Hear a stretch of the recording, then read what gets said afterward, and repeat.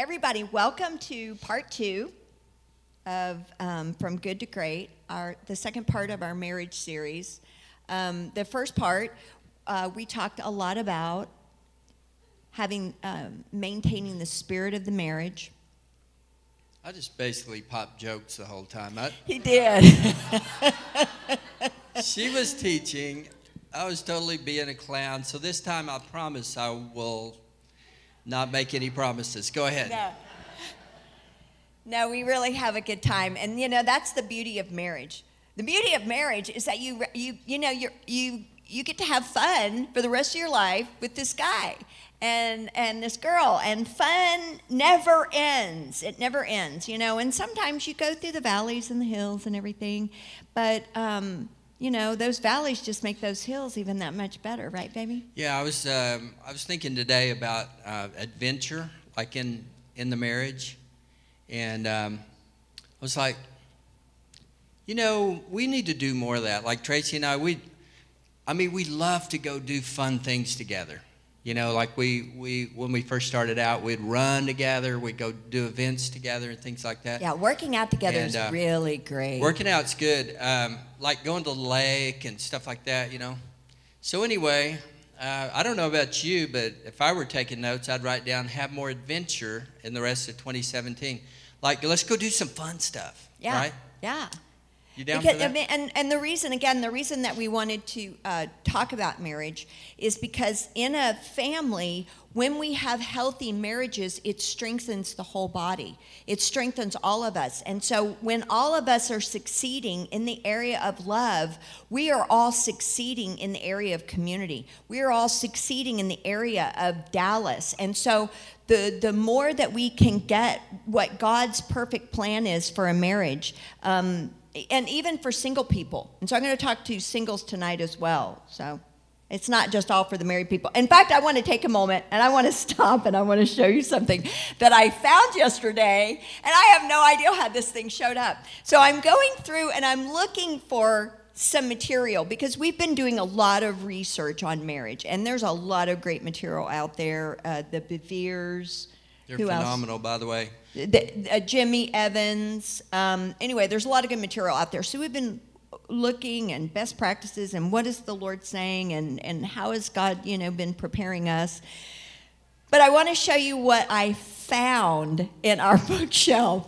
Okay, this was John's notebook from a marriage seminar that he went to when he was single.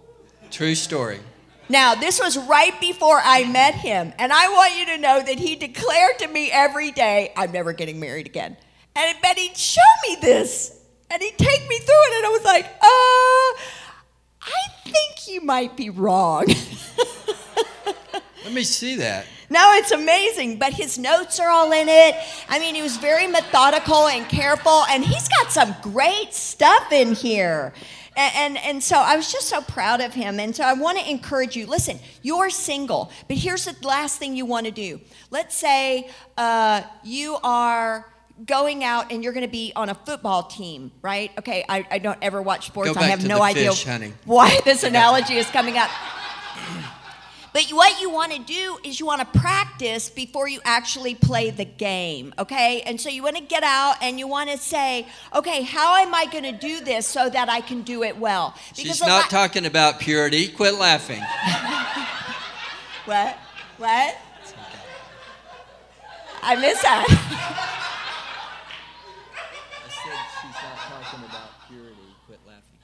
Oh, okay. Oh, you are so clever.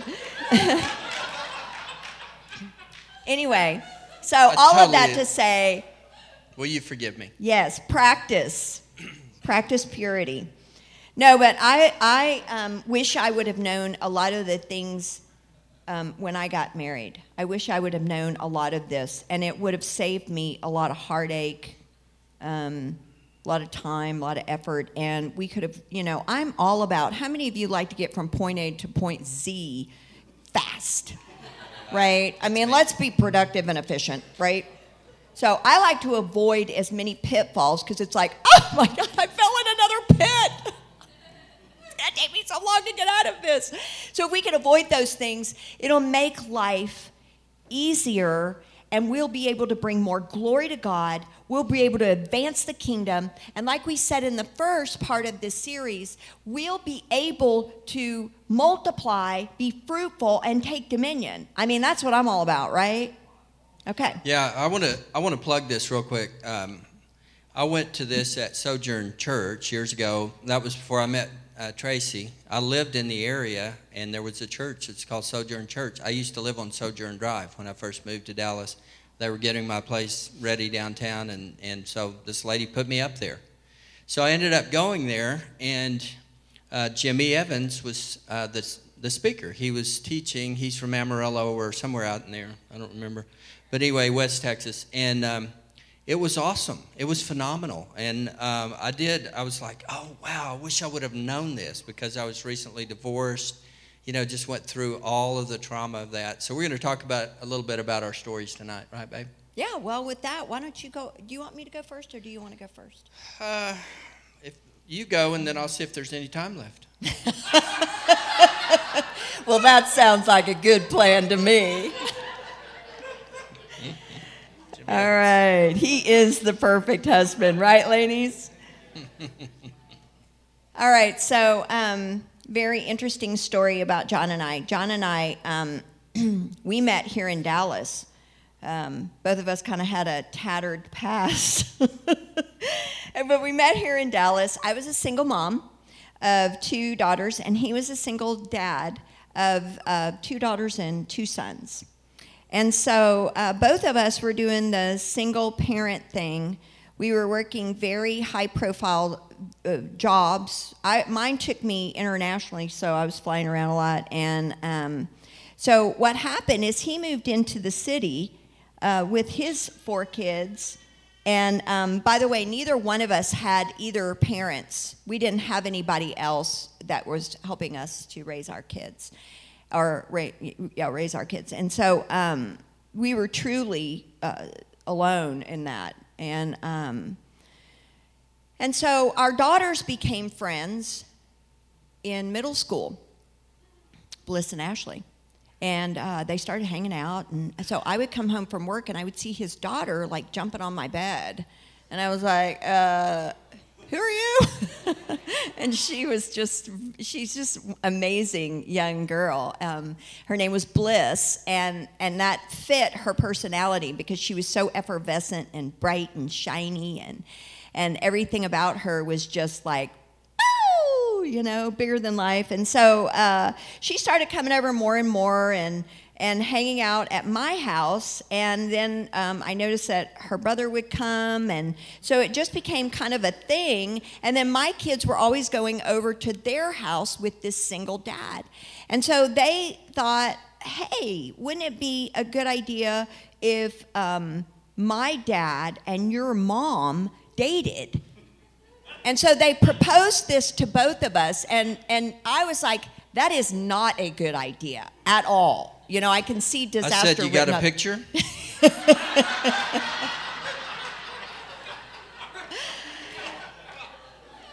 So I was like, no way. And he was like, yes. So anyway, we met, and he laid eyes on me, and it was like a Cheshire cat. I mean, he was smiling so big, I thought he'd part the hair in the back of his head. I was like, oh, Lord. He has got do I have a bullseye on my face? I don't know. But anyway, so by the time I got home, the phone was ringing, and he was like, hey. No, literally, the phone was ringing when I walked in the door. Well, I had one more ticket to my Super Bowl party that Sunday, and so I was going to go ahead and invite her over. Yeah, you were. Anyway, I didn't go. It's like, no. So anyway, so he was pretty persistent, and he said, kept asking me out, and I said, no, I don't think that's a good idea. Because again, both of us had come from broken marriages, and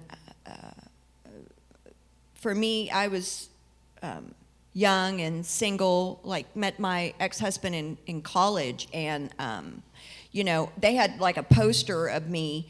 I was the poster child for 6th Street. It was like, class? What is that? I'm having too much fun. So I ended up marrying an alcoholic who, after we got married, come to find out that alcoholism led to physical, mental, and emotional abuse, and then that alcoholism led to many adulterous affairs, too many to count. And so it's kind of like a pastime. So anyway, that was a very hurtful situation. And so having come out of that, and having come out of a marriage where I was completely dominated, and just me trying to survive and trying to, so after I got out of that, and I wanted to show you guys this. Is it okay if I take a break? Okay. This is for single people, and I guess for married people. Okay, so I have made this line graph, okay? Courtship line graph, okay? And this is what I tell a lot of young people. And each one of us have a scenario and a situation of life. We've grown up with our parents, and our parents are somewhere on this line graph, this being healthy, this being unhealthy in our hearts. And so how much trauma and fear and all of the generational stuff and everything, we've all got our baggage, right? And so for me, just as an example, I'm just going to use myself as an example. I came from an abusive father who I love very much, but of course, he has his own stuff from his family, and so it just carries on.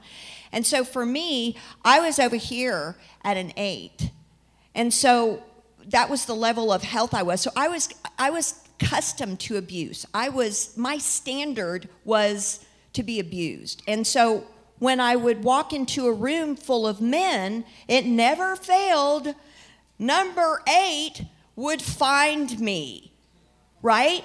And so like attracts like, and however healthy we are, however healed we are, heal people, hurt people. And so I was not, and so here I was the victim.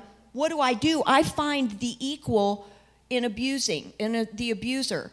So we found each other, and then because we didn't have Jesus, we did what is normal, and it became a complete disaster or a complete power struggle of pain and heartache and abuse. Now, when you get healthier, the beauty of Christ is that Christ heals. And so we begin to go back towards the center of fullness and wholeness in our hearts. And our hearts, as they get healed, can contain and express more love. And so by the time we get here to a 2, and number 8 comes calling, you're like, dude, I'm not even taking your phone call.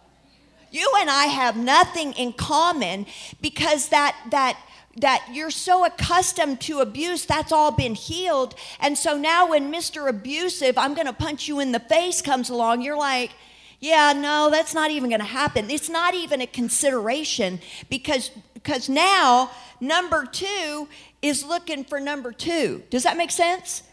And and that's one of the things that I love about EJS, is that EJS, within a short period of time, like 10 weeks, that's our Encounter Jesus School, we end up seeing people come in as 8s and 10s, and within 10 weeks, we see Jesus and the Holy Spirit bring them down to a place where they know who they are, and they are comfortable within their own skin and in with their own voice, and so they experience a tremendous amount of healing.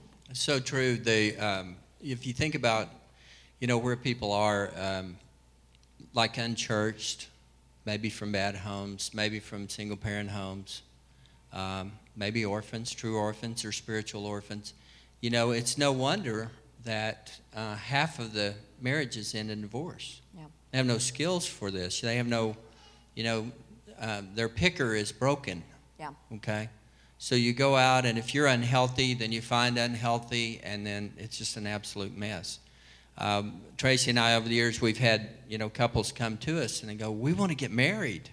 We're like, great. He said, well, we want you to marry us. We're like, okay, well, we do premarital counseling and all that. We'll go through the, 5, 6 things that are going to be pretty important about marriage. And we've literally sat there with couples before, and we go, can we adjourn for a minute? I'm going to go outside with him, and you stay in here with her. And I asked this guy one time, I said, what do you love about her? And he goes,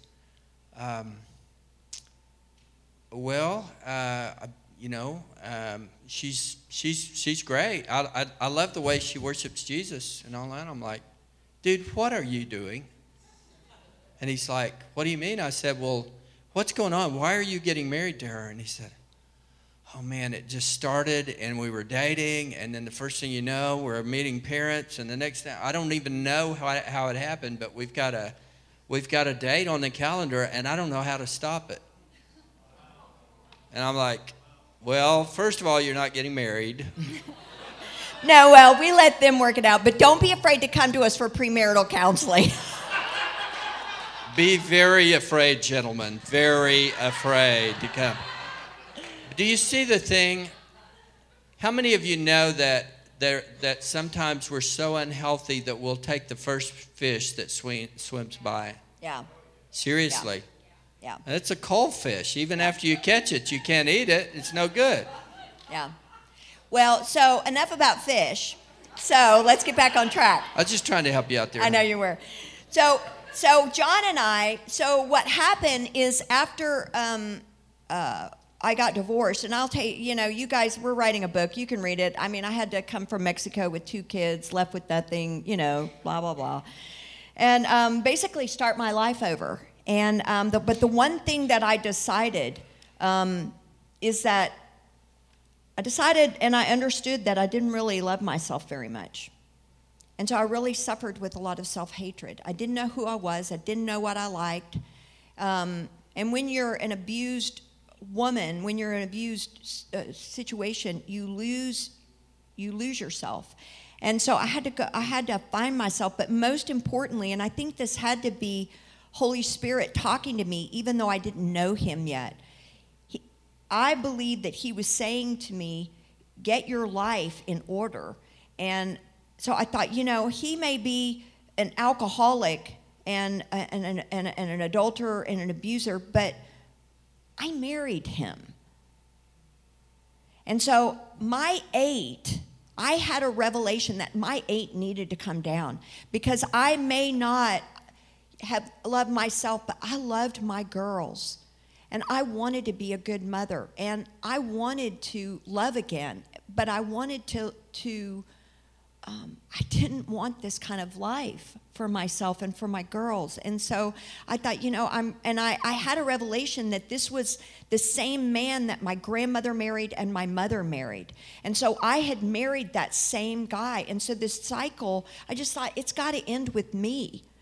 So that I can change my stars. And I didn't know about Jesus helping me in that, but I just was trying to figure it out myself. So I started going into counseling, and guys, I was in counseling for 4 years. Now do the math on that money. I was in counseling for 4 years. Every week I went to counseling, and I told her, I am not leaving here until you kick me out, until you tell me that I'm okay. And so during that time, I started dating, let's go back. So John I told him we were just going to be friends. And darn it, if he wasn't the very best friend that you've ever had, he just served me. Ladies, he cleaned out my garage. There was okay, I have to tell this story. Go ahead. So...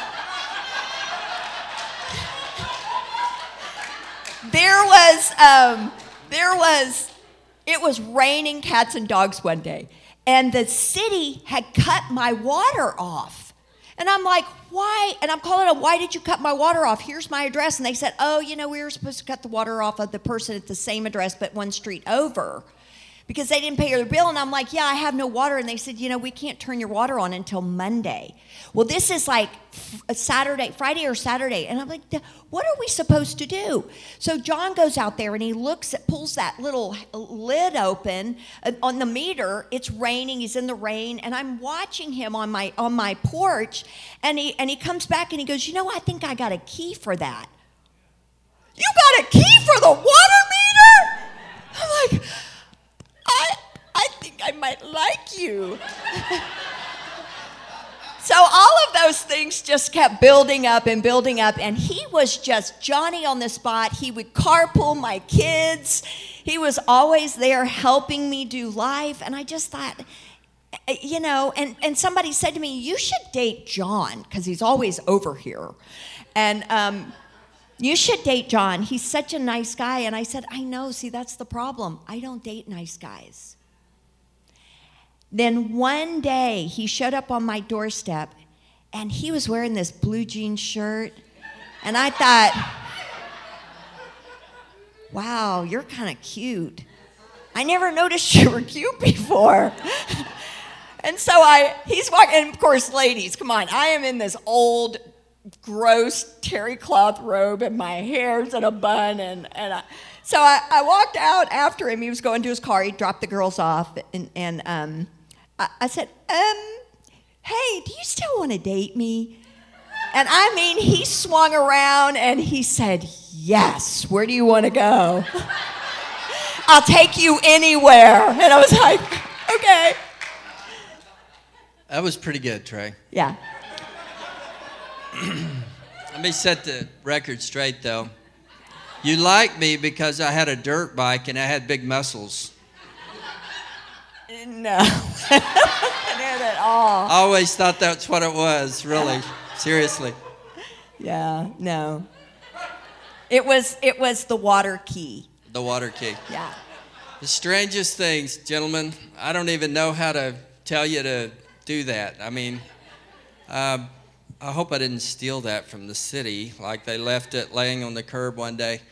But the thing with Tracy, I saw the amazing woman she is. She's not typical, right, guys? But I don't want typical. I didn't want someone that wasn't made for me. But from the minute I met Tracy, I was very interested in her. She had that zeal, and she was wearing that tan pantsuit. And darn.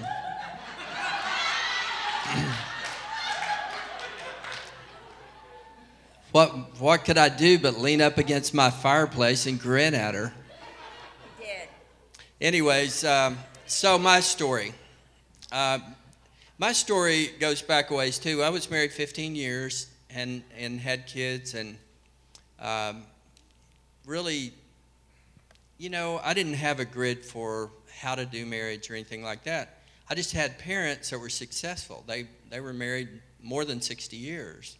And they did their thing, and my mom was born blind, but she did recover some sight. But through the years, she stayed home and worked in the home. My dad worked outside the home, and then we all worked together. So our lives were about just work and service. Basically, we, you know, fed ourselves on our farm and had livestock, all the things you do. But basically, we were just too busy working to try to, you know, make all that go, to sit around and discuss our feelings. And so we didn't. And my dad was from an older generation. You may be able to relate to this, but my dad was born in 1911. And, you know, guys didn't sit around and hug each other, or, you know, they weren't all, you know, how did that make you feel when your wife, you know. Seriously, the only guys I ever saw like that were on those soap operas, As the World Turns. My mom would have them on occasionally. She was probably dreaming. But we were just tough old farm people. And so, you know, we watched them get along and all. And frankly, the way I picked was, you know, this. I mean, like I said, it was all about the exterior appearance. And, of course, I didn't have a grid. I was trained properly that the only thing a man had to do in the household was, you know, make a living, bring the money in. The rest of it was history. That was, you know, that's my grid for marriage. So, you know, that's my part I brought to the marriage. Obviously, I did this. I totally, nobody believes in that more than I do. I've seen it throughout the years as we ministered young couples and all. But the fact is, my picker was broken, and I picked wrong, and it was a lot of years of pain for me. And I was just stubborn enough to say, I don't quit, and we're gonna stick this out. But, you know, sometimes it's not up to you. And so after quite a few years, I'll do the fast forward version. I literally went off to work one day. I had a beautiful home paid for almost. I had a little bit left. New cars, boats, all kinds of everything that the world could offer. I was very successful. Had a great home in Edmond, Oklahoma. Had a partnership in a large dealer group up in Oklahoma, and a crazy paying job. And so I'm pretty much feeling like, hey, this old husband here, he's pretty much getting it done. Had kids, great relationship with them. We're hanging out all the time, doing fun stuff. And I get home from work one day, and my entire home is cleaned out. There's not one stick of furniture. I had to go buy a toothbrush to that night. I mean, there was nothing left. She had called the moving trucks. It's all gone. I used to write some movies about this stuff. But the fact is that she had been brought up in a home where she was told, and maybe generations before her. So, I mean, she's just doing what she was told, that men are there to provide you a living, and, don't trust them, and basically they're there for you to use. And so she was very unhealthy. I was very unhealthy, and it just led to 15 years of hell, basically. The first year or so was pretty good. You can fake it till you make it, but after a year or so, you're just going to be yourself. If you're not healed, then you need to get healing. So I was willing to submit to that, but she wasn't. And so at that point, my kids are gone, all my stuff's gone, and I'm like, and there was some betrayal around that caused my job to be gone. I know. So I worked 20 years, literally 6 days a week, literally 10 to 12 hours a day, coming up from nothing, running a $500 million company, 750 employees, to nothing. Less than nothing, because of the betrayal. She had planned to leave, and so there were finances and a situation with her. So I went to work rich and good looking, and I came home broke, and then back of broke. All right, past the clinics here.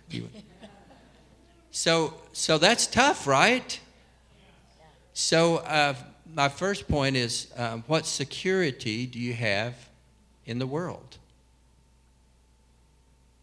If you think you do, you don't. We don't now. The only security we have is building our house on the rock, who is our reward up front. There's nothing else to get, basically. The reward is our reward, and we can all have it for free. And if you don't have it, get it right now. I'm telling you the truth about this. That no matter what you amass on the earth, it doesn't have anything to do with who you are or what you're worth. Yeah. The only one that gives you that is the Lord Jesus Christ. Yeah. So at this point, I'm pretty out of it. So, honestly, a friend of mine was actually an associate, somebody I did business with, and I won't go into the old betrayal or all that, but this guy called me and he says, hey, would you want to meet me for lunch? And when I met him, I was taking the kids. She wasn't going, but I was taking the kids to a Christian school. They had them in Christian school, and also we were going to the church, just the kids and I. And when I got there, went to the Petroleum Club in Oklahoma City, and the pastor was there with him. I know he's going to be here. Anyway, so the pastor and my friend were sitting there, and it wasn't 2 minutes in. I was about to erupt, I'm handling this and just moving on like, a COO of a large company will, but inside I'm just about to blow it, And so I went and sat with them for a few minutes, and 5 minutes into it, I'm on my face in the Petroleum Club in a busy lunch in Oklahoma City, telling Christ that if he wanted my life, he has it. That I couldn't do any more. I've done all I can, and I'm giving it to him if he wants me. And that's the day we made the deal. And I'm telling you, from that day, it was the worst day in my life, but it was also the best day in my life. I lost it all, and I gained more. Isn't that it's so paradoxical the way this worked out, Yeah. So I'm like, okay, if you've got my life, if you want me. and it changed everything. He gave me a sweet job in Dallas. That's why I moved to Dallas, picked right back up and financially, and began to rebuild. And but it was hard. I don't know if you've ever tried to do laundry for 4 kids, because I thought I'm supposed to do that too. I'm supposed to cook, I'm supposed to do laundry, I'm supposed to run the business, another large business, lots of employees. I'm supposed to pick them up at school, I'm supposed to do all that. And oh, by the way, I'll pick your kids up too. So we start helping each other out. Like she said, the kids were doing the Parent Trap thing, and so we start helping each other out. So I'm like, I'll pick up on Tuesdays and Thursdays. Those kids were like, hey, Tracy, how would you like to be our mom?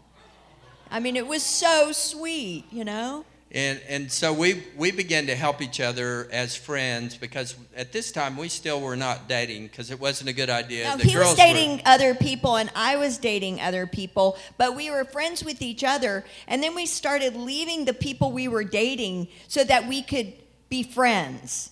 Like we would be like, hey, so I can't really go to that movie later. I just don't feel very good. And so I would get dropped off from a date, and then he and I would rendezvous and go running. It's true. We did. We just enjoyed each other's company. Yeah. And so I remember one of the girls I was dating, by the way, who would have married me that fast, and she wasn't my wife. Are y'all with me, gentlemen, here? It's the truth. There were probably, and during my 4 years of dating or whatever it was, there were probably 4 to 5 girls that if I would have asked them to marry me, they would have. And they were not my wife. Be careful. Yeah. Be careful on that. But anyway, I wasn't going to marry anyone. I made that vow, and I mean, I made it strongly many times. Yeah. I made it before I dated anyone every time. I don't know if I had it written out and laminated. I don't think I did. But I would tell them, look, I mean, if you want to go have a good time, I'm your guy. But if you want to, like, get married, I'm out. I'm not doing that deal. Yeah, he would be honest with them.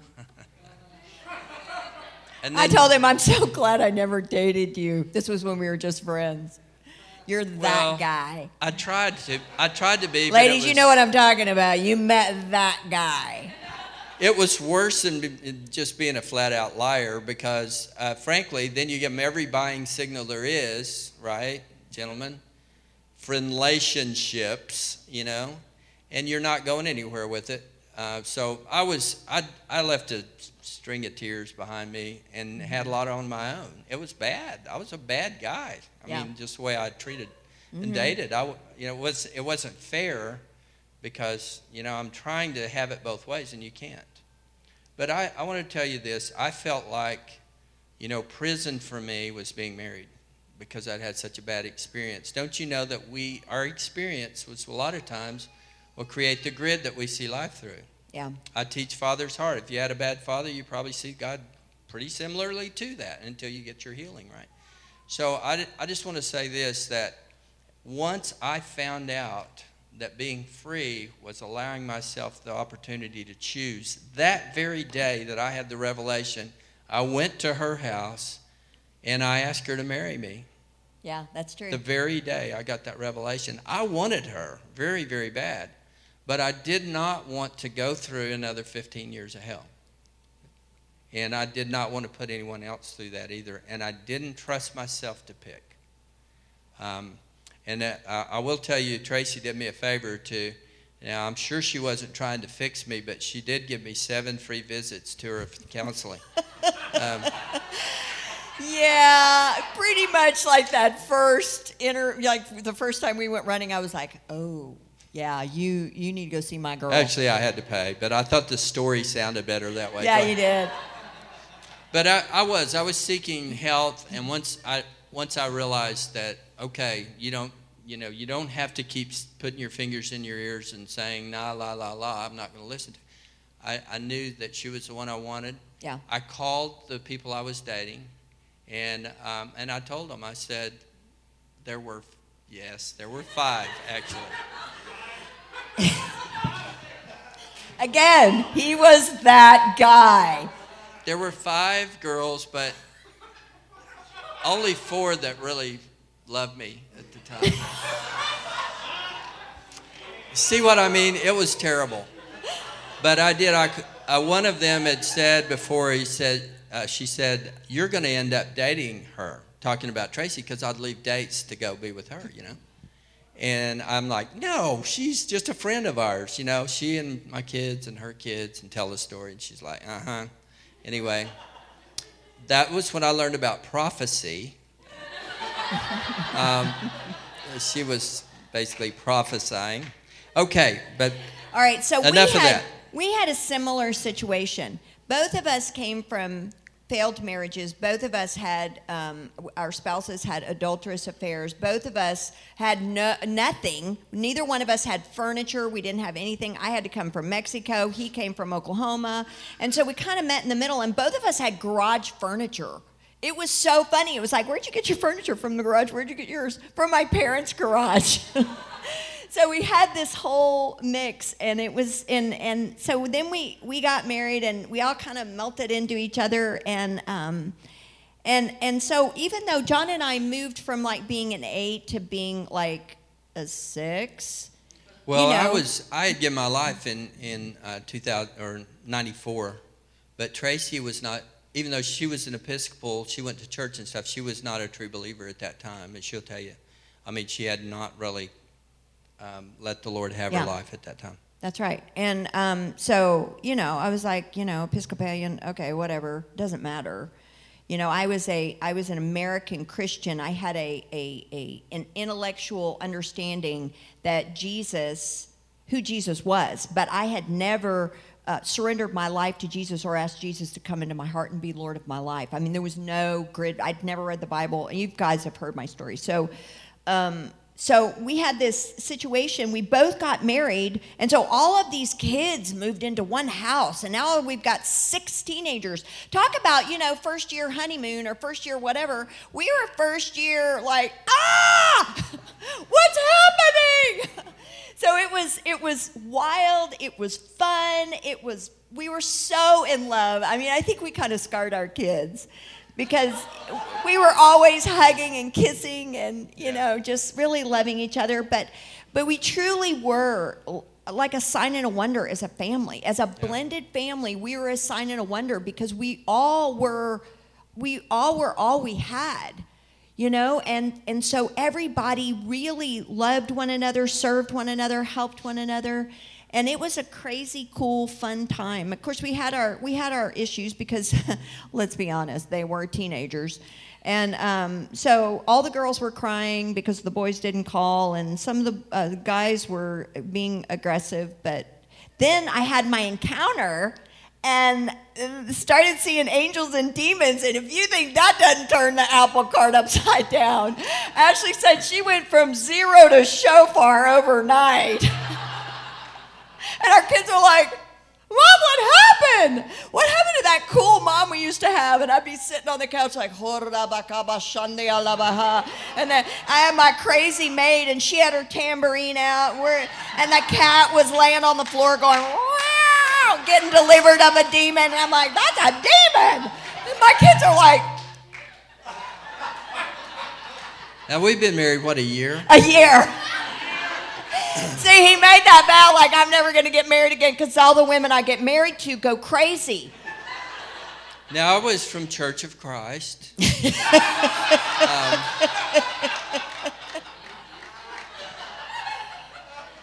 Not the music. Let's be a little more conservative. Anyway, so I had no grid for this. My wife is like seeing openly in the Spirit. Yeah. But I remember one of my daughters went to a charismatic type church up in Edmond. You know who Charlie Hall is? He was the worship leader there. It was a phenomenal. Charlie Hall's like great. Look him up. But anyway, I know sometimes I go to pick her up from church, and they were doing that stuff. Those charismatics do. Like they have people up front, and they were praying for people and casting out demons and healing people and all that stuff. So I saw a little bit of that. I'm like, whoa, I need to talk to her about going to a church like this. But I had no grid on earth about any of this. I was so conservative in that way.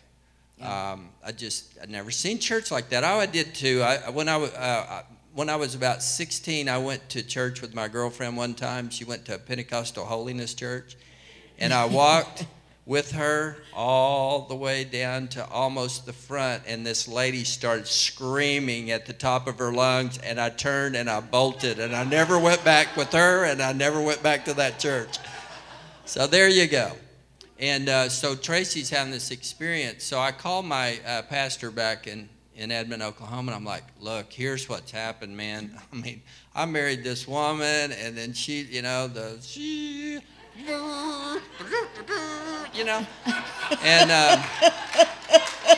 and so this guy says, John, take her to Sojourn Church and introduce her to Terry Moore. He'll know what to do with her. That's exactly what happened. We were there, 15 years or something? No, 9, but that's okay. How many years? 9. We were there 9 years. 9? Is that all? Yeah. Okay, yeah, well, 9 years. So all of that to say, so We've after been married that, 12. it was like a road show. I mean, we were that family, 6 kids, and everybody got saved and filled with the Holy Ghost, and we were all like shandalabakabaha. It was Not quite a lot of fun. everybody, but not everybody. Well, no, it was one holdout, but we're still believing. So anyway, it was a great time, but I think most of all, it's really weird because I didn't know what was good for me, and so I saw a nice guy. And my immediate response was, no. But the Lord knew what I needed, even though I didn't know what I needed. And He has been the greatest treasure of my life. Because as we talk about husbands and wives, He served me in a way that caused my heart to come back to life. I don't think my heart was ever alive, ever. And He served me and loved me and gave me room to grow into love. A lot of times, guys, when you meet these women, what women do is we're like a rosebud that is shut. And because safety is very important for a woman. And so we try to make it on our own, and we do the very best we can. But the truth is, we're still like a bud that's closed. So when you meet us, even though we could have a big personality and be beautiful and all of that kind of stuff, our heart, that bud of our heart is shut. But love and safety and covering and protection that a man offers will cause a woman to really begin to bloom and blossom. And because of John's love for me and towards me and honoring me and loving me and helping me, I just got to blossom and become that flower that I was supposed to be all along. And that's the only way I know how to describe it, because that's what it feels like for a woman. It's like, oh, there I am. Have you ever tried to smell a bud? A rosebud? It doesn't smell like anything. But when a flower fully opens, that's when the nectar and everything, that's where the beauty of the rose comes from, that scent and so I just so value marriage and getting it right, because truly we all need to bloom. If we can do that, then I believe that we'll start to see revival. Because if revival happens in the family, revival will happen in the community. If revival happens in the community, then revival will happen in our city. So for us, what we feel like God's instruction is to live a life of service in a marriage. Yeah, and before I want to pick that one up if you don't mind. But, with Tracy too, when I was used to just, I put myself so far back on the burner, I didn't have an opinion about anything, really. I just worked. Seriously. You wouldn't believe us back then. Tracy or me, either one. We didn't look anything like we do today. No. I was a workaholic, which is anything with holic on the back of it. You might want to, go to 8 and then work your way in on that. But I was a workaholic, man. That was my deal. And Tracy taught me to take my turn, which was so odd for me. Remember, you're like, well, what do you want to do? And I'm like, me? Somebody's asking me. Well, let's get you this one. She was so generous, and it was like, oh, well, I don't know what I like. I know I like Doc Martens jeans with those bell bottoms. I know that. And we had to work on that. You know what I'm talking about, girls. I like the red plaid shirt. Is that what you're going to wear? I like the red plaid shirts with the arms cut out of them, but I mean, other than that, I'm not really sure. I might have pushed that one a little hard, just for effect. Anyway, I didn't know anything. I didn't know anything about relationships, and Tracy was just this bright, shining thing. I saw her before she was who she is. I saw her so clearly. I knew exactly who she was. I mean, just bigger than life, loud, dressed brightly, beautiful all the time. I mean, just stunning. Help everybody. She, don't tell her you got a problem. She'll be all up in your business, and you'll be. I mean, she just made it happen, man. She does, and she just. I didn't want regular. I wanted her. And so let's pray. Praise be to you, God, that you gave me this gorgeous woman to do my life with. Yeah. And, Lord, it's been 19 years of amazing. And we've had a few little bumps, but you've been there for us every time. And, Lord, would you just accelerate our love for one another. In Jesus' name, amen. Right. So here's what we want to share with you. This whole thing of living a life of service. If you're looking for connection in your heart to others, here's how you get it. You ready? The mystery has been solved. You serve them. If you want to connect to a church, you're like, hey, I come on Sundays, I leave afterwards, I just don't feel connected. And we hear that all the time. We're like, well, okay, where are you serving? Because the key with connection is serving. If you want to connect with a friend, what do? As my grandmother said, if you want a friend, you got to learn how to be a friend. And so you have to serve that person. And what happens is when you begin to serve other people, hearts connect. If you want to be connected to a community, how do you get connected? You begin to serve. And so it's a very simple recipe that God has set out for us, because here's what happens. There's a direct correlation when a person serves a place or when a person serves another person, because the human heart engages or connects. In other words, you become invested in that person. Okay? And I want to show you this. Some of you have this on your chairs. And the Lord took me through this. I don't know about y'all, but I actually, I do better when I have like a visual. And so God talks to me in visions and shows me what things look like. And so it helps to have a diagram, because I go, oh, okay, yeah, now I get that. Instead of it being this word diagram, I want to see a picture diagram. Is that what you mean? Yeah. So I want to show this to you because I think it's really important to get this. This is Adam. A is for Adam. E is for Eve. Okay, so in the garden and in the beginning, you had Adam and Eve, and you had a scenario and a situation where they were one. But what I want to try to do is again, it doesn't matter what we think about marriage, but it matters what did God say. Because whatever God defines something as, we know this, that's what it's meant to be. And whenever we do something other than what God has spoken, that's where we get into trouble. So here's Adam and Eve. Basically, Adam and Eve are operating together. And he says to the woman, you are going to be, actually it was Adam, I need a helpmate. And God's like, you need a helpmate. You need to not be alone. It's not good for man to be alone. And so he creates Eve. He pulls her out of his side. And so the word helpmate is actually mentioned 21 times in the Bible.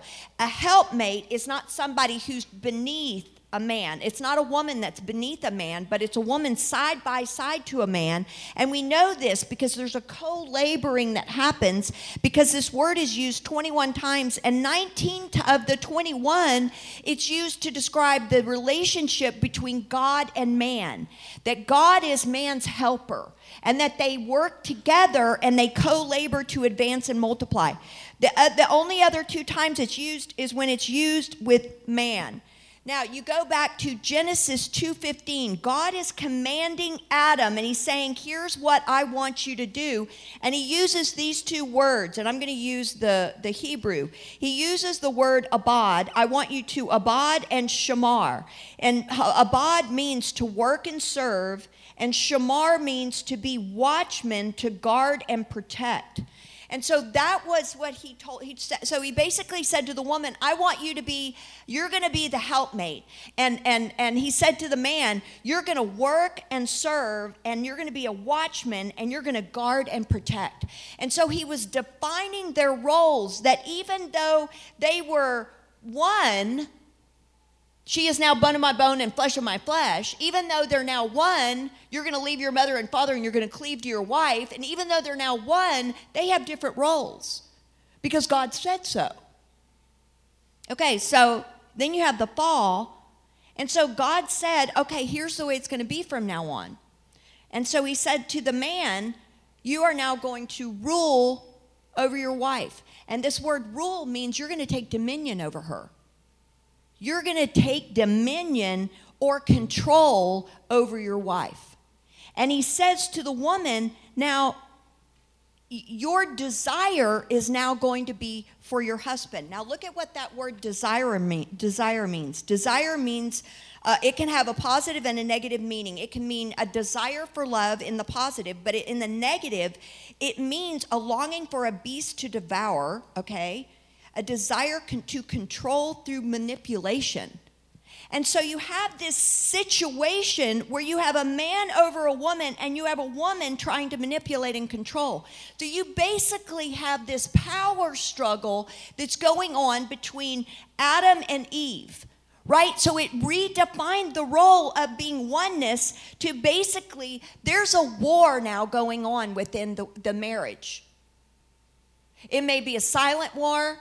It may be, because you've got him pressing down on her. You've got her trying to get to her destiny by trying to manipulate, by trying to control him. So they're basically both trying to control one another. And over here, God said, listen, here's your destiny. Be fruitful and multiply. Take dominion. And over here, he said to them, to the earth you shall go. Toil. Men are going to have to toil to eat, and women are going to have pain in childbirth.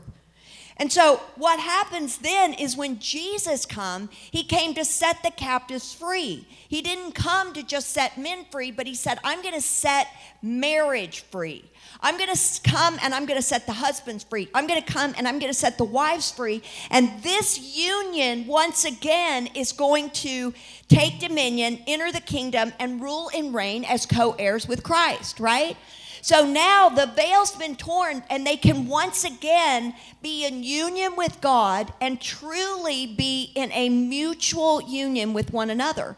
But the key with their union now is that God has defined it, but he defined it in a very interesting way.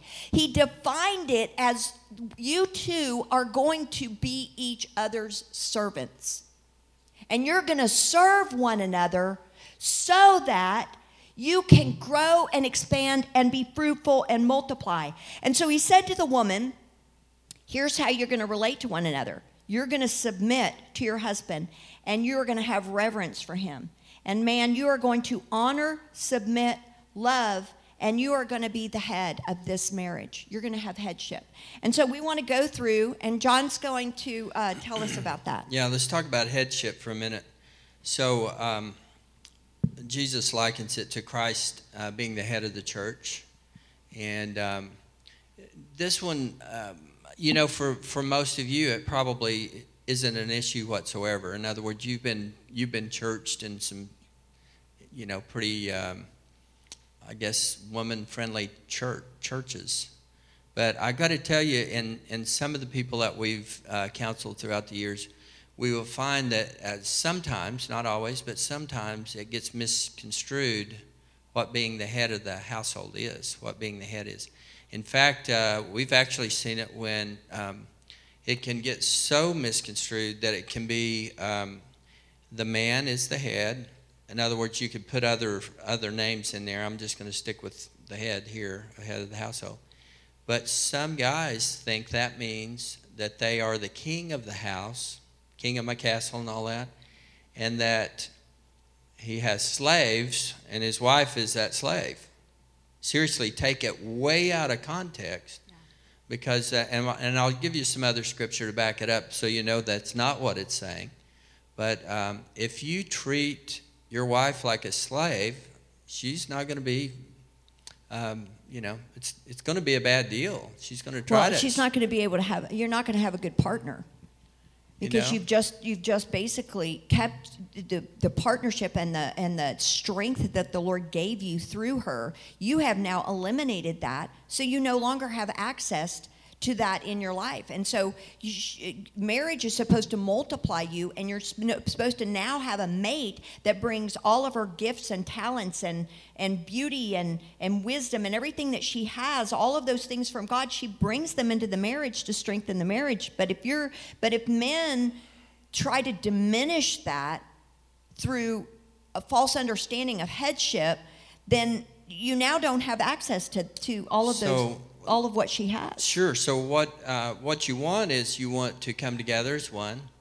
You leave your father and mother and become one flesh, and a three-stranded cord is not easily broken. So what you do is you come together, each of you being fully alive in everything the Lord made you to be. Now, you can look so many places in the Word about the promises that Jesus made for us. Luke 4:18. He's come to heal the brokenhearted, set the captives free, and all the rest.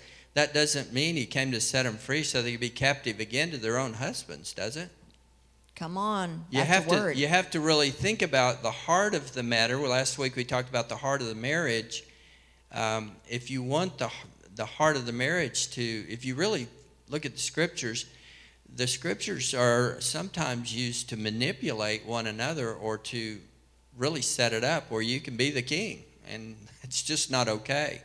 Yeah. If you do that, sure, you can survive and get along. Maybe maybe there's an abusive situation there, and maybe the wife stays forever. But is she going to be bringing her part? And can you guys run together as a couple like you could if each one was lifting up the other? Now we're saying trying to run a race with one leg.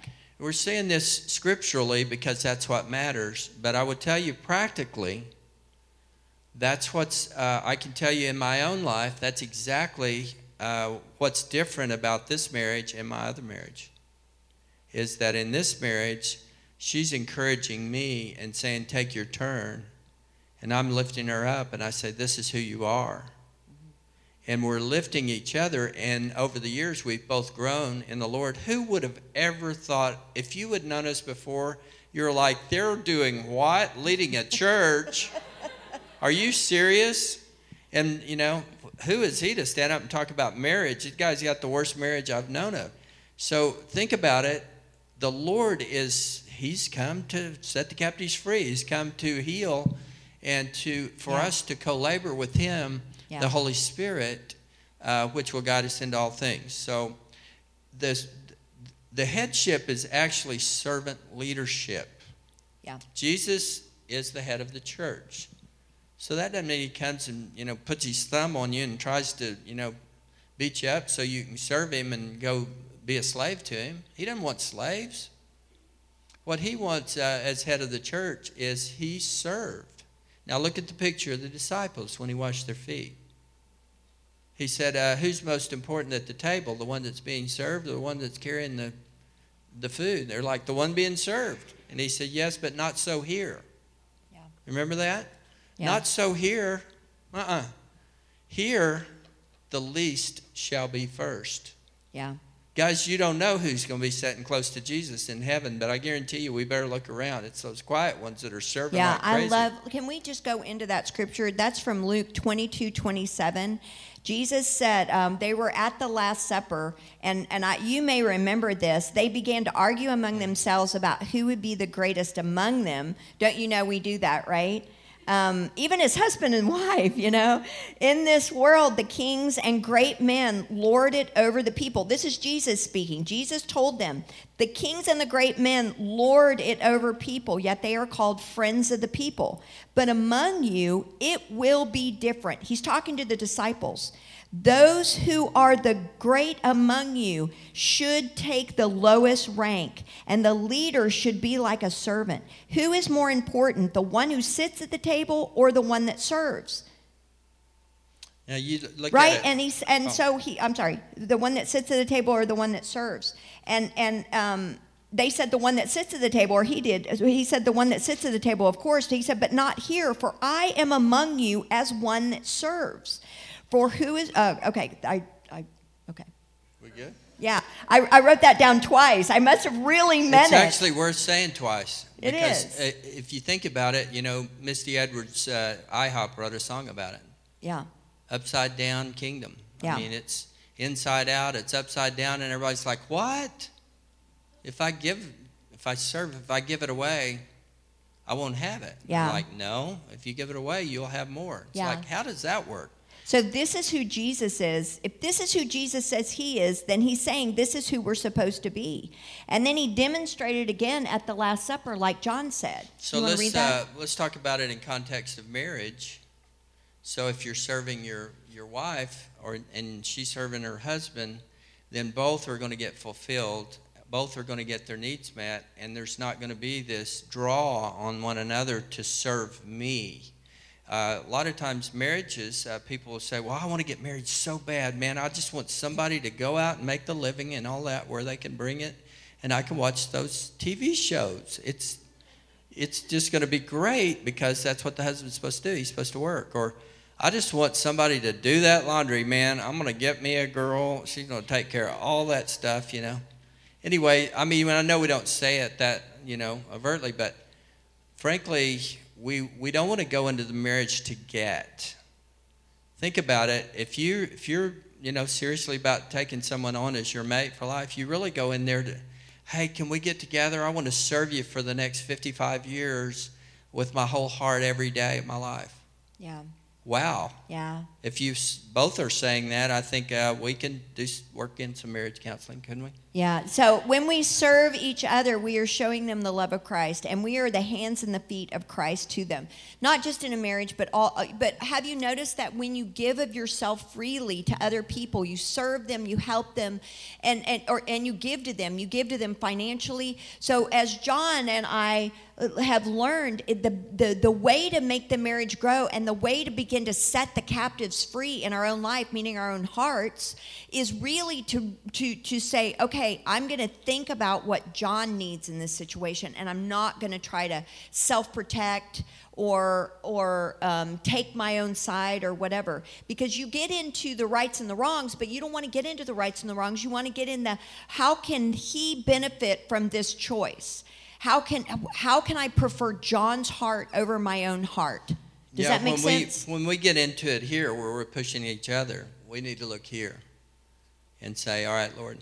And I'll tell you, through the years, we've had times when that happened, you know, when each one would, because if one pulls back, then they both pull back, you know, then it's kind of a tit for tat type deal. If one of you starts manipulating the other, then the other's going to pull back and, you know, start dominating.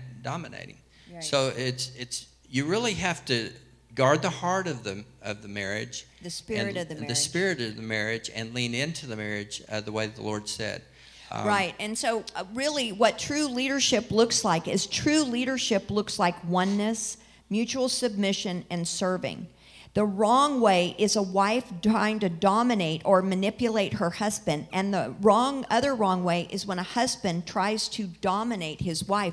Because when you do that, you're going back to the place of the fall, and you're not operating in the place of the Spirit.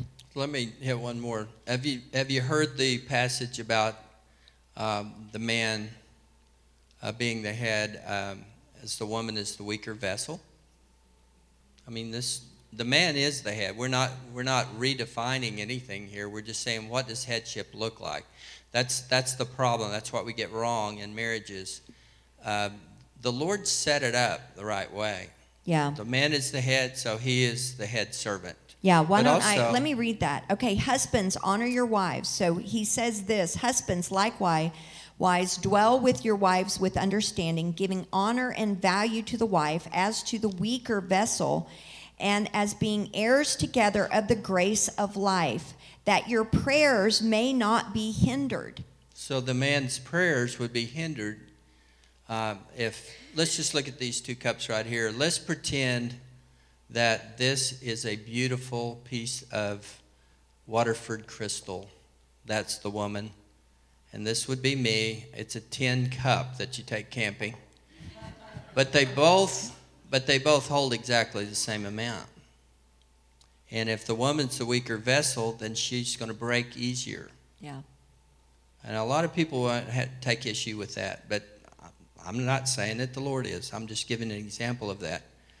But I will tell you that I can't bench what he can bench.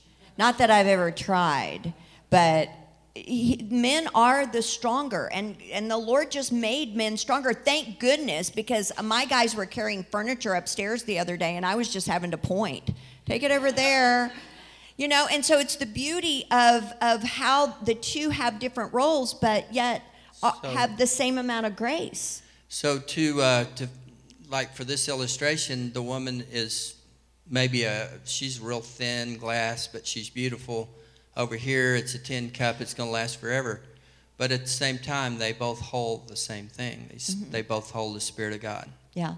And they both hold the same amount. Yeah. It's not like the woman's this little thing and she can't hold it. You know, does that make sense? I'm not more important just because I'm a tin cup than she is this beautiful piece of Waterford here. Right. We have different roles, and we're different, but yet we're the same in the eyes of Christ. And I love what he says here, because he says that we're being heirs together of the grace of life. And he said to the man, he was saying this to the husbands, if you don't give honor to your wife, I'm not going to hear your prayers. He doesn't say that to both of them. So men that are abusing their wives, they can abuse their wives and not give honor to their wives, but yet then they turn around and try to pray, and God's like, I can't hear you because she's my daughter, and look how you're treating her. But I have given her to you to steward, and I commanded you in my word to honor her. Yeah, John Bevere had a great deal on this. He had a great revelation. He said the Lord actually spoke to him. If you haven't read his books, they're fantastic, but said that the Lord had spoken to him and said, she is my daughter before she is your wife. Yeah. And he said the fear of the Lord, like, oops, look how you're treating her. Yeah. So if her cup comes in all chipped up, we got a problem, gentlemen. Yeah. So we don't want to do that. We want to, again, I'm making such a big point about this because I think there is some confusion as far as this headship thing is concerned. I think there's some confusion even about leadership. Now, there are many things that Tracy leads in our lives. Mm-hmm. Good Lord, I would hate to try to lead everything that needs to be led in my household. Like she is, I mean, we could sing that I Am Woman song. She has educated my son. She's done everything at the house. She runs a church. She's got all these things, you know, she's making meals for people. And I mean, it's incredible what she gets done. If I had to come up with all that and lead all this, it just wouldn't happen. We'll talk about that next week. Oh, the roles of men and women and how the brains of men and women work. There's so much there to unpack. I think we probably ought to wait till next week. Yeah. So the word tells the husbands to do 3 things. Number 1, you're going to be head of the wife, which basically means just like Christ is head of the church and he's savior of and as he is savior of the body. The word savior there means sorter, to preserve, and it also comes from the root word, which means to heal and make whole. And so he's saying, listen, like I told you guys, you married this woman and she is a closed up flower. And the Lord is saying, I want you to cultivate the soil around this woman, because she is mine, and I want you to help her to grow and to blossom into all that she's meant to be. And P.S., don't bring her back all bruised and tattered to me, but bring her and present her to me. And that's the Lord speaking. And then the second thing, husbands are to honor their wives. The third thing that the Lord said is, I want you to love your wives as Christ loved the church and gave himself for her, that he, Jesus, might sanctify and cleanse her with the washing of the water of the word, that Jesus might present her to himself a glorious church, not having spot or wrinkle or anything, but that she should be holy and without blemish. So husbands ought to love their own wives as they love their own bodies. He who loves his wife loves himself, for no one ever hated his own flesh, but nourishes and cherishes it, just as the Lord does the church. And then he says this, which is phenomenal. For we are members of his body, of his flesh, and of his bones. So in the garden, Adam said, she is flesh of my flesh and bone of my bones. But here Paul is saying that we are now flesh of his flesh, bone of his bones together. And so he's saying, you are both mine, so you have to value and protect and love your woman. That should be a country song. Period. Okay. It also says, husbands, love your wives and do not be bitter, which is angry and indignant, exasperated towards them. So you want to take that part? Yeah. So leadership. Let's do this. This will be the final thing. It's going long. It's about like 10, 15, 11. Okay. Where is that leadership part? Here it is. Oh, leadership. So I was talking about that a little bit. If I'm the leader of everything as the man, that's not going to work. Apathy doesn't work either. If the man doesn't lead, a lot of times what you'll find is the woman will like, my husband won't do a thing and he won't lead, and so get out of the way and let me lead. Yeah. Is that going to be a good thing? Yeah. When you see that going on in a household, it's problematic, because when we do something other than, we set it up another way that the Lord didn't make it. In other words, we do, the woman takes headship, she takes leadership, and the man, like I said last week, he might just kind of diminish and just sit there quietly or check out. Or yeah, that destroys a woman's trust in her husband. Yeah, when he's not actively involved in his leadership in a family, she's like, how can I trust him to lead? She'll feel insecure. She'll feel fearful because the leading's not happening, and that makes you not trust. That makes you feel like, oh my gosh, it's not happening. Somebody's got to lead, and so we really want to. If we're, we've got to get strong in that area. We may need to figure that out. May need a father, the father's heart revelation, or we may need to go to counseling, or we may need strong people. Got to go through EJS. Strong people in our lives to talk to us about those things, how to lead. Lisa Bevere said this: when men act like boys, then women act like men. Yeah. And that's not a diss. It's just the truth. Somebody's going to rise up in leadership, and the thing is that I love John's leadership because it covers and it protects and it makes me feel safe, because he's engaged in leadership, he's engaged in prayer, he's engaged in the word, he's engaged in providing. And so it's like, whoa, okay, that's amazing. This is an amazing way to be able to follow, be able to love, be able to grow within this. He's provided the atmosphere that I can grow. Well, let's talk about that for a second. Women in leadership, or women in business, or women in anything. There again, you got to be careful on this one, because if a man is insecure in his own situation, he may very well not want his wife to climb. And you see cases of that. I'm getting a few nodded heads. The very best way for us to be, gentlemen, is be who God said we are, and act accordingly. Try to really line our lives up with the Word of God. And we don't do it perfectly. We know that. We're not saying if you make one little mistake, then you're not. But my point is, you really want to take this role on and stand up and righteously lead your home. Your children will develop better there. It'll be a healthy home when the man takes his part. If we're acting like little boys, and we're not leading, then, again, there's this huge void, and the household's is not functioning as it should in the marriage.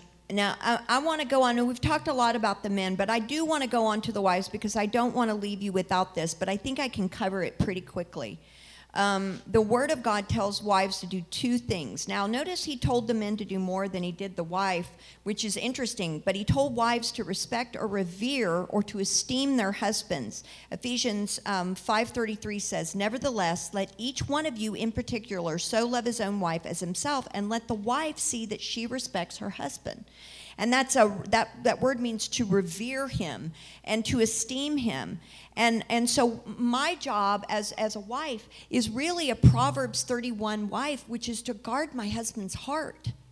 And that means that he can trust me as his mate to care for the things of the home, to steward his money, our money, wisely, not to overspend, not to gossip, not to be idle, but yet to be about the business of this first, this second, and then taking care of our home and our children, and co-laboring with him in decisions, in love, in passion, in romance, all of those things.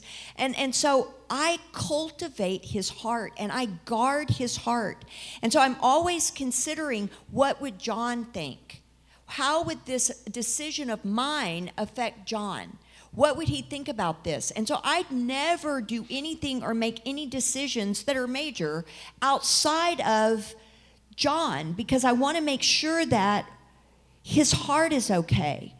And so and to the point that he was making earlier about some men who may be feeling a little bit insecure in their leadership, my job, if John's feeling insecure or he's not to the place where God has said he should be, I take it up in prayer, and I begin to labor, not by nagging and accusing and speaking Captain Obvious, well, you're just not enough, here are all the things that you're not doing, but I begin to labor in the place of prayer and say, God, and I begin to speak and prophesy these things even to him, and I begin to call out things that are not even though they are, things that are even though they are not. And so I prophesy to him, John, you are this. And I begin to tell him, the giant of a man, you're my hero. I say that to him all the time.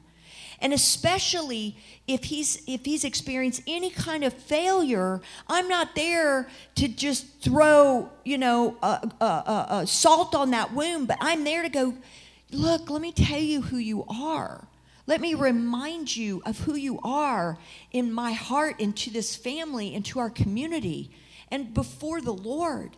And so I'm the reflection of what God sees to my husband, because the world is beating him up, and it's my job to help cultivate his heart and protect his heart. Likewise, to finish that point,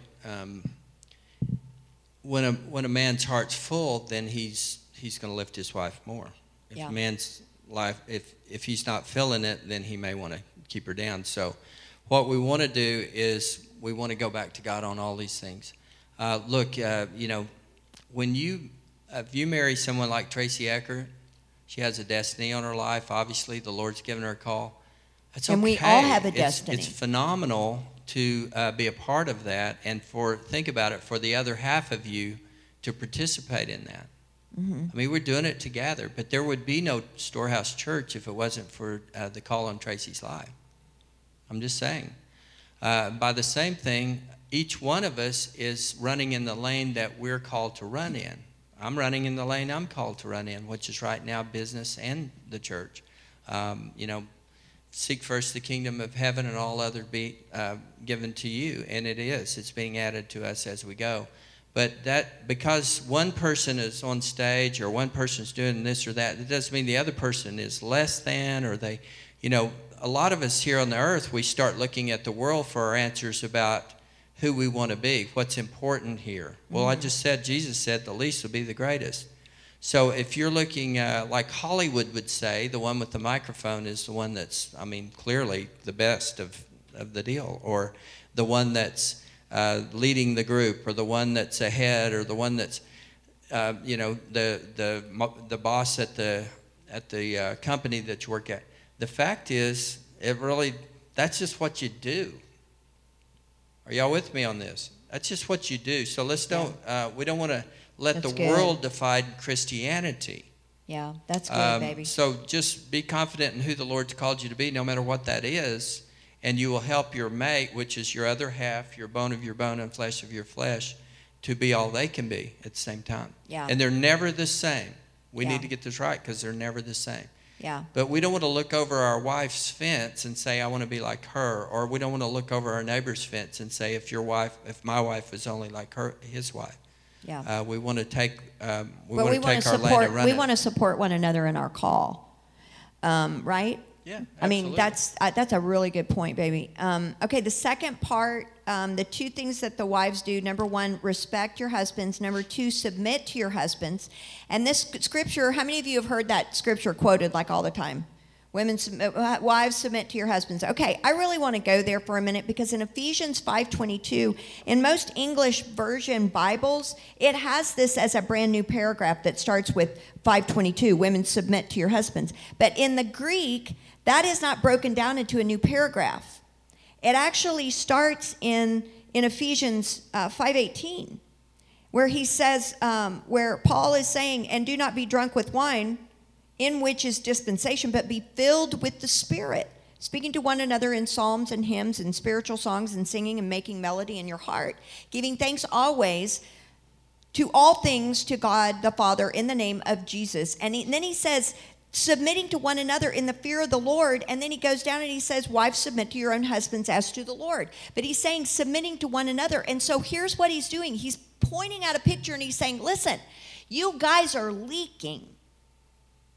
You're leaking, and therefore you're getting drunk with you're getting drunk with wine and not with the Holy Spirit. But the thing that enables you in this oneness, in this marriage, is being filled with the Spirit, which when you are full, you're not empty, so you need to pull from someone else to meet your needs. But you're filled with the Spirit. Therefore, when you're filled with the Spirit, you can submit to one another in the fear of the Lord, and your marriage looks like this. Submitting to one another, serving one another, helping one another, joining together as co-heirs and co-leaders in the marriage. And so next week, what we're going to be talking about is the practicals of what it looks like for a woman and a man. What practically do women need? What practically do men need?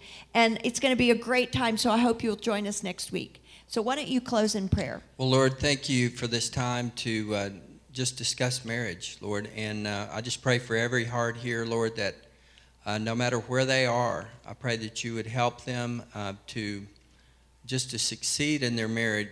If they're not married, Lord, and they want to be, I pray that you begin to prepare their mate, that you'd start to bring in ones instead of eights or nines, and get them healthy, Lord. I pray that everyone in this church would be healthy and ready for marriage.